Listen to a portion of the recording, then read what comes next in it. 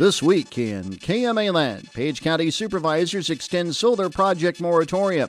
Pottawattamie County voters keep status quo on supervisors districts. Petersen sworn in as Mills County auditor. CRHC dedicates new infusion center. More progress in SMC Cancer Center's construction. And we'll look back on 100 years of the Sidney Rodeo. I'm Mike Petersen. Commercial solar energy construction permits are still on hold in Page County. Meeting in regular session Thursday morning, the county's Board of Supervisors unanimously approved extending a 180-day moratorium on the siting, construction, and operation of commercial solar energy systems. The board initially placed the hold back in February. However, as the county plans to begin drafting a solar ordinance, Supervisors Chair Jacob Holmes says the moratorium should be in place to prevent any confusion on the rules developers must follow. We need to get this done, but I think I looked up and somewhere around August 14th is when our other one runs out. So we're a week from that. So put this on here. We do not have to go that long. We should be done before then. Holmes says County Attorney Carl Songson drafted the resolution to extend the moratorium. Preliminary discussions began in October 21. The board revisited potential solar regulations at its meeting last week when Holmes presented an ordinance from Madison County. At that meeting, Holmes says there were a few similarities between that ordinance and other county ordinances. Some of the biggest areas right off the bat would be just your setbacks, of course, is a big one. We could talk about that first of all. Feeder line depth. A lot of these ordinances I've read have to plant trees around them, so it helps block noise and vision with neighbors and stuff. There's things like that. In other business, during board communication, Holmes also provided an update from a jail committee meeting Wednesday. He says 3 sets of blueprints were introduced, and they plan to see an updated layout later this month. Everybody was here and they kind of guided it down to the one that fit the best, the situation the best, and shrunk some things. So they're going to put that together and then bring that back again to look at. So we'll have something to look at. I think it's 2 weeks. 2 weeks. They're trying to keep it moving, have some numbers put to it, some dollar amounts. The board also approved the use of the courthouse grounds for Sunrisers Popcorn for September 30th during the Southwest Iowa Band Jamboree and the semi-annual report for publication from County Treasurer Angie Dow. Pottawattamie County is maintaining the status quo on county supervisory elections. Unofficial results from a special election in Pottawattamie County Tuesday showed nearly 64% of voters casting ballots preferred keeping Plan 1 in place, which includes at-large voting for all 5 supervisor seats. Another option on the ballot included having supervisors reside in certain districts with at-large voting, which received over 6% of the vote. Meanwhile, 29% of voters preferred a plan requiring residents in each district to vote for their own supervisor. Supervisor Jeff Jorgensen has been vocal about his support of leaving Plan 1 in place, believing that divvying up the county into districts would cause unnecessary division. We do not need division in this county to get things done for the county. I think it's just an effort by those organizations to get their hand-picked candidates elected to the board. In the past, they've tried to get hand-picked candidates elected to the board, and they couldn't get it done because those positions, their positions on issues just do not appeal to the county at large. Representatives with the Western Iowa Labor Federation and concerned citizens for Pottawattamie County submitted a petition earlier this year with nearly 4,000 signatures putting the special election process in motion. Jennifer Pellant is president of the Western Iowa Labor Foundation, one of the groups that had also been advocating for Plan 3. In a recent interview with KMA News, Pellant says they hope to get more perspectives on the county board. 4 out of the 5 supervisors live in like a 15-mile stretch right on the east side of Council Bluffs. And for a county that's, 45 miles wide, it's the second largest county in the state by area. It's the 10th largest by population. We just don't think that we're getting the diversity of perspectives on the county board that we need. More than 12% of the registered voters, or more than 8,100 individuals, cast ballots in the special election. The changing of the guard took place in the Mills County Auditor's office this week. Amy Petersen was sworn in as Mills County Auditor during the County Board of Supervisors regular meeting Tuesday morning. Petersen was appointed by the board earlier this month to succeed Carol Robertson, who announced his retirement as County Auditor in June. Born and raised in Pisgah in Harrison County, Petersen graduated from West Harrison High School before attending Iowa State University. Before her work in Mills County, Petersen spent several years with Lozier in Omaha, working in data processing and floor auditing before owning and operating a dance studio in Glenwood for more than 20 years. Most recently, Petersen spent over a year as a clerk in the Mills County Auditor's Office. While Robertson observed whether she should fit into the Auditor's Office for the past year, Petersen says she has greatly enjoyed the people who work in and with the county. They want the best for the people that live in it, and everybody seems to be where they really are wanting to follow the rules. It's like, this is what it says with the code. We want to make sure we stick with it. We want to do our best for them.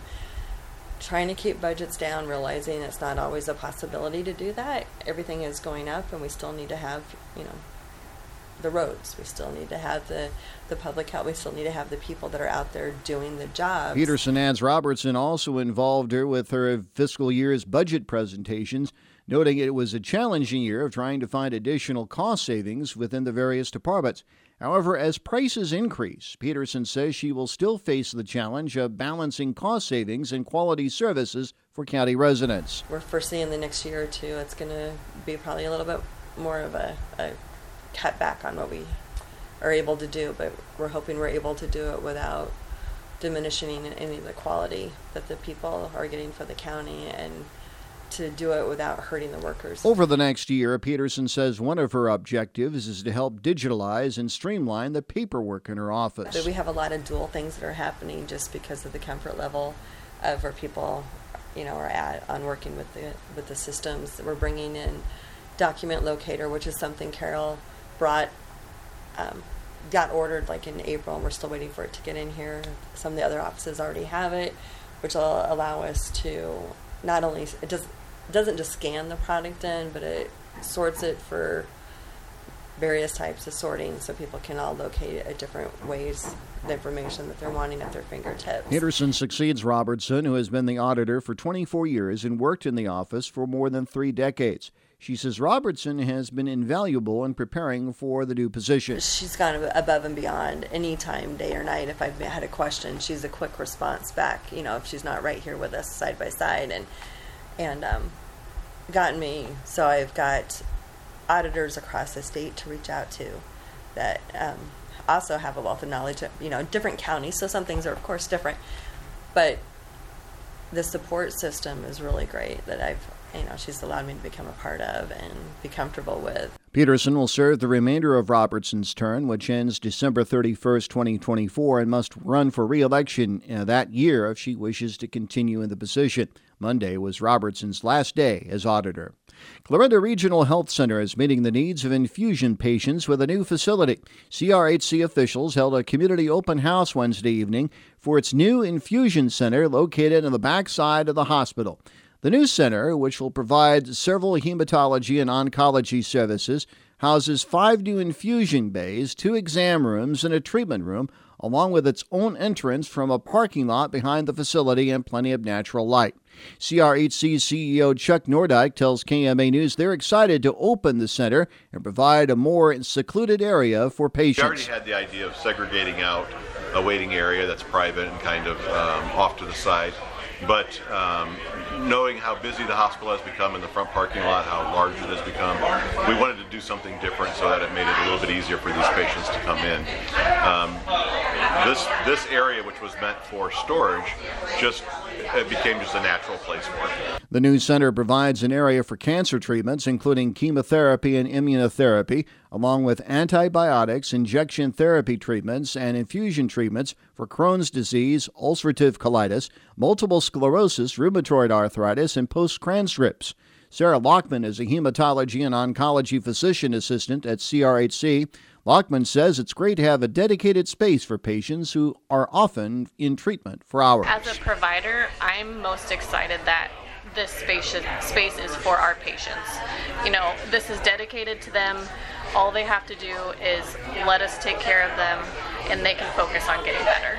Additionally, Dr. Devin Webster, based out of Portland, Oregon, is available via video chat and will visit quarterly. Stacy Pulliam is Director of Specialty Infusion and Surgery at the hospital. Pulliam says she's most excited about the new infusion bays that put the patient at the center of decision-making. When we started this project was to create a warm, open environment where you felt comfortable, you felt serenity, you felt peace when you walked through the door, and hope. And I think we've achieved that. We put the patient at the center of the decisions with the nice chairs and remembered the family member that sits for hours with the patient as they get care with a recliner. The infusion center is also part of a larger expansion and construction effort at the hospital, including a new sports medicine and rehabilitation facility. Other major construction efforts have been completed. Nordyke says renovations to office space and an updated boardroom continue. Nordyke also appreciates the community's continued support as they expand and improve their services. Portions of Shenandoah Medical Center's multi-billion-dollar cancer center are now up and running. But SMC CEO Matt Sells says it'll be early December before a grand opening and ribbon-cutting celebration takes place on the hospital's $13 million Robert S. Holmes Family Cancer Center. Sells says SMC recently held a soft opening for the center's radiation therapy section, which includes a new linear accelerator. Speaking on KMA's Morning Line program, Sells says a number of patients being treated at the center has increased since the new section opened. There's several types of radiation therapy as far as care plans and approaches that we weren't able to do on our old machine. And so if we felt that if our radiation oncologists thought that the individuals needed certain types of treatment, they would typically refer those patients on to Omaha in order to do that. Now we're able to keep those patients local. So, the reception from our old patient population has been super positive, obviously, with that. Sells says patients are also proud of the new facilities. We've had several that have wanted to show their loved ones that bring them, to the appointments. Would it be okay if I brought them back so I could show them what the machine and everything looks like back here? And so we've done several tours that way, too. And so everybody's been very impressed. Obviously, for us, it's a tremendous step forward. Construction continues on the center's other sections, including a new clinic space and an oncology-specific rehabilitation area. Renovations are also planned for the hospital's inpatient nurses station. We really felt we needed to kind of bring that area into the 21st century, and so construction has continued there, and we actually should be open in that area within the next couple of weeks, which is pretty exciting. Florida school officials are planning a second bond issue referendum later this fall. In the latest in a series of work sessions with representatives of SiteLogic, the district's facilities consultants, the Clarinda School Board Monday discussed plans for an $11 million bond issue vote in the November citywide and school board elections. Speaking on KMA's Morning Line program Tuesday morning, Clarinda School Superintendent Jeff Privia says the proposed $11 million bond issue covers some of the projects included in a $14 million bond issue rejected by voters last March. That'll include our HVAC system that is in poor shape that we really got to fix up, and it's going to include our CTE buildings, our science and fax rooms upgrades, media center renovation, parking lots and bus drop-off loop at our elementary secure entrances and renovations there, and an auditorium addition and renovation. Privia says some of the elements of the previous bond issue were removed from this proposal based on public input from the series of listening sessions held following the March vote. We took out our early childhood that we would really like to put in for our preschool. That is going to have to wait. And some renovations at the elementary in the 1956 building were quite costly because of asbestos and getting rid of those kind of things from the past. No bus barn, and we're not going to do anything with the administration building. In addition to community open houses at both the elementary and 712 facilities, Privia says the district plans to send mailers out to the district's patrons explaining the bond issue. Additionally, Privia says the board is moving forward with separate renovation projects at Clarinda's 712 complex involving 6 new classrooms and heating and air conditioning work. Right now, we are hoping to get bid for those projects in late October, early November, and break ground. We're hoping February or March, so we can start those projects right away and get as much done this coming summer as possible. Funding for the district's Secure and Advanced Vision for Education or SAVE dollars will cover the project. Thousands of spectators from all over the Midwest traveled to Sydney this week to enjoy one of KMAland's summer traditions, the Sidney Championship Rodeo. Each rodeo has its special memories, but this year's rodeo achieves a major milestone, the 100th anniversary. To mark the occasion, a Sidney woman is updating a publication detailing the event's first half-decade. Jan Tackett is writing an addition to the first book covering the rodeo's second 50 years from 1974 to today. The first book came out in 1973 for the first 50 years. So I'm picking up starting in 1974 through 2023 for the second part of the 50 years. And like other local residents, Tackett is proud of the rodeo's heritage. Actually, the rodeo's history dates back to a time before it even existed. Now, prior to 1923, Tackett says the community's big celebration involved other activities. For 35 years, they had Chautauquas where they would have guest speakers, balloon ascensions, all kinds of vendors and those kinds of things. Well, after 35 years, they decided that that was getting a little boring, so they wanted to jazz it up a little bit. And they found the Tackett brothers, Earl Tackett and Henry Tackett, who were from Wyoming, that were cowboys. Tackett says the first rodeo was held in a venue very different from its present surroundings. Where the actual arena is today used to be the baseball field for the town. And so they put a rope around to make like an arena with cars, the old Model Ts, and they rode saddle bronc horses. With the rodeo's success, Sidney's American Legion Post assumed sponsorship. Organizers then decided a bigger arena was needed for the event. The first bleachers actually only held about, maybe 500 people. And so as this rodeo through the years had grown and all these people came because this was their vacation, they decided, well, we better build onto this. By the mid to late 1930s, that arena was twice as big as it is today and would hold over 20,000 people. In the mid-1960s, the arena was renovated and reduced to its present capacity. Back in 1964, when they built the new football field, they didn't need that big arena anymore, so they started to shrink it. The arena now sits around 8,000 people, so it has regressed in the size. As the Sidney Rodeo grew in stature, the biggest names in the nation's rodeo circuit found their way to the small Fremont County community. The list of competitors over the years read like a who's who of rodeo history. Larry Mahan, Casey Tibbs, Jim Shoulders, Monty Henson, Olin Young, and Freckles Brown, just to name a few. You don't have enough time for me to tell you all the cowboys that have been here at Sidney, but they're clear back to the beginning of when they started having the rodeos. Everyone who was anybody who was a cowboy was here at this arena. In the early days, Tackett says the cowboys would make themselves at home in Sidney for the entire week. The contestants would stay for the 5 days because we used to have two performances, one at 1:30, one at 8 o'clock.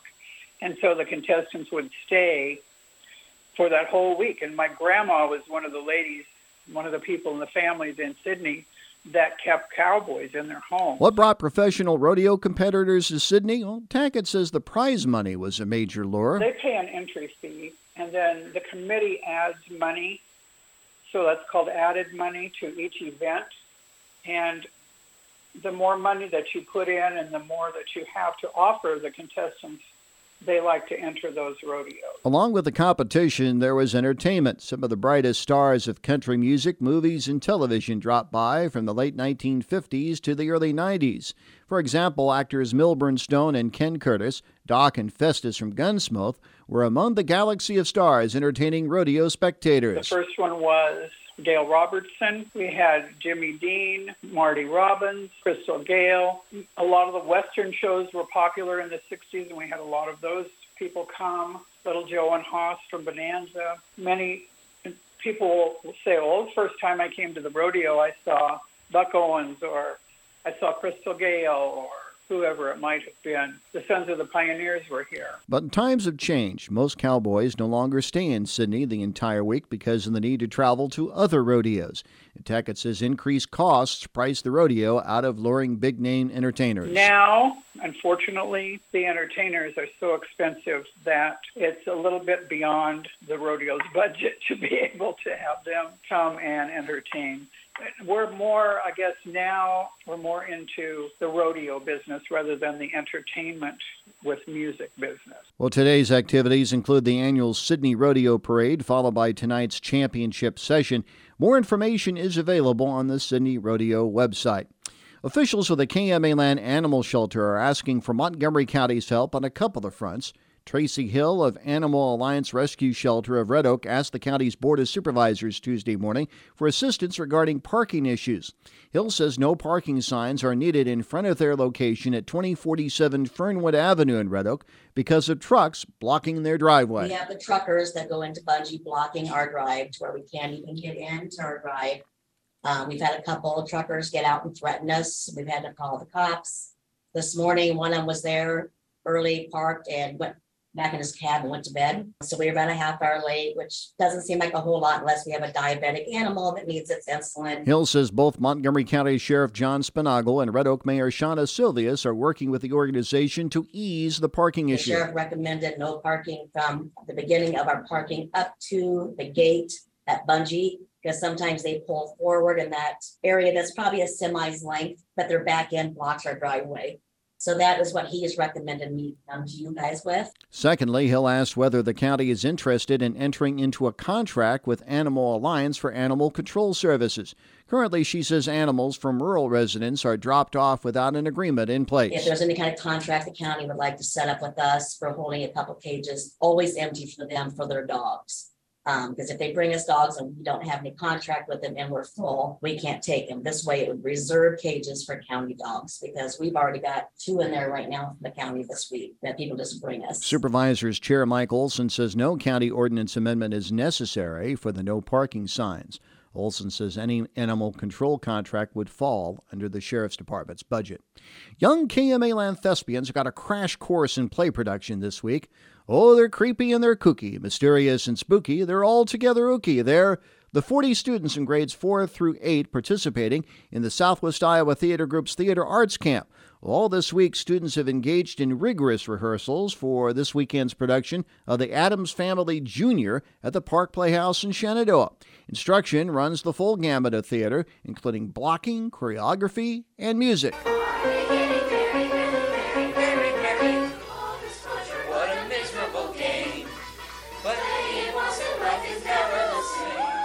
Camp Director Julie Murren, assisted by Amy Toy and Wendy Widger, put the students through the paces.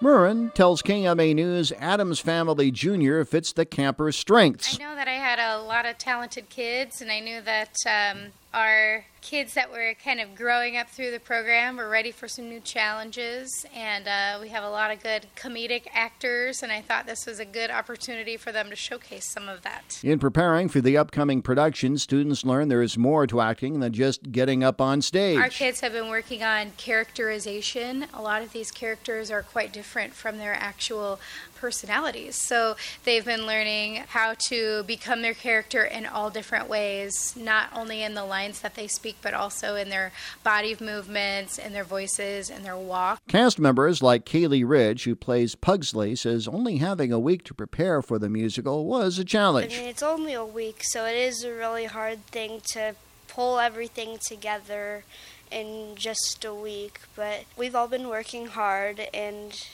I think that we're going to get this pulled together by the end. For Bella Nordyke, who plays Uncle Fester, the theater camp means fun. My favorite thing is probably getting to know new kids who might be coming into the theater and acting out the characters and just being on stage in general. Murren, meanwhile, says she's had fun watching the regular attendees grow as performers over the years. It's pretty cool to see how kids have grown and changed throughout the years. Some of these kids have been in all 5 camps with me, and it's kind of fun to see how shy they were when they first came in as kindergartners and how they've really come out of their shell and just become star vehicles. 3 more performances, The Addams Family Jr. take place today at 2 and 7:30 p.m. and Sunday afternoon at 2. All seats are $10. For reservations, call the Park Playhouse box office at 712-246-1061. That wraps up this week in KMAland.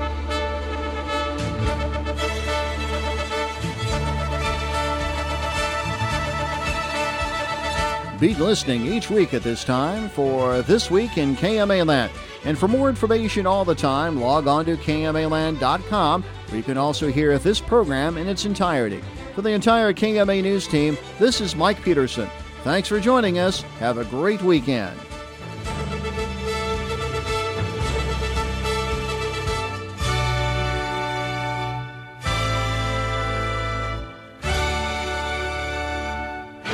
This has been a presentation of KMA News.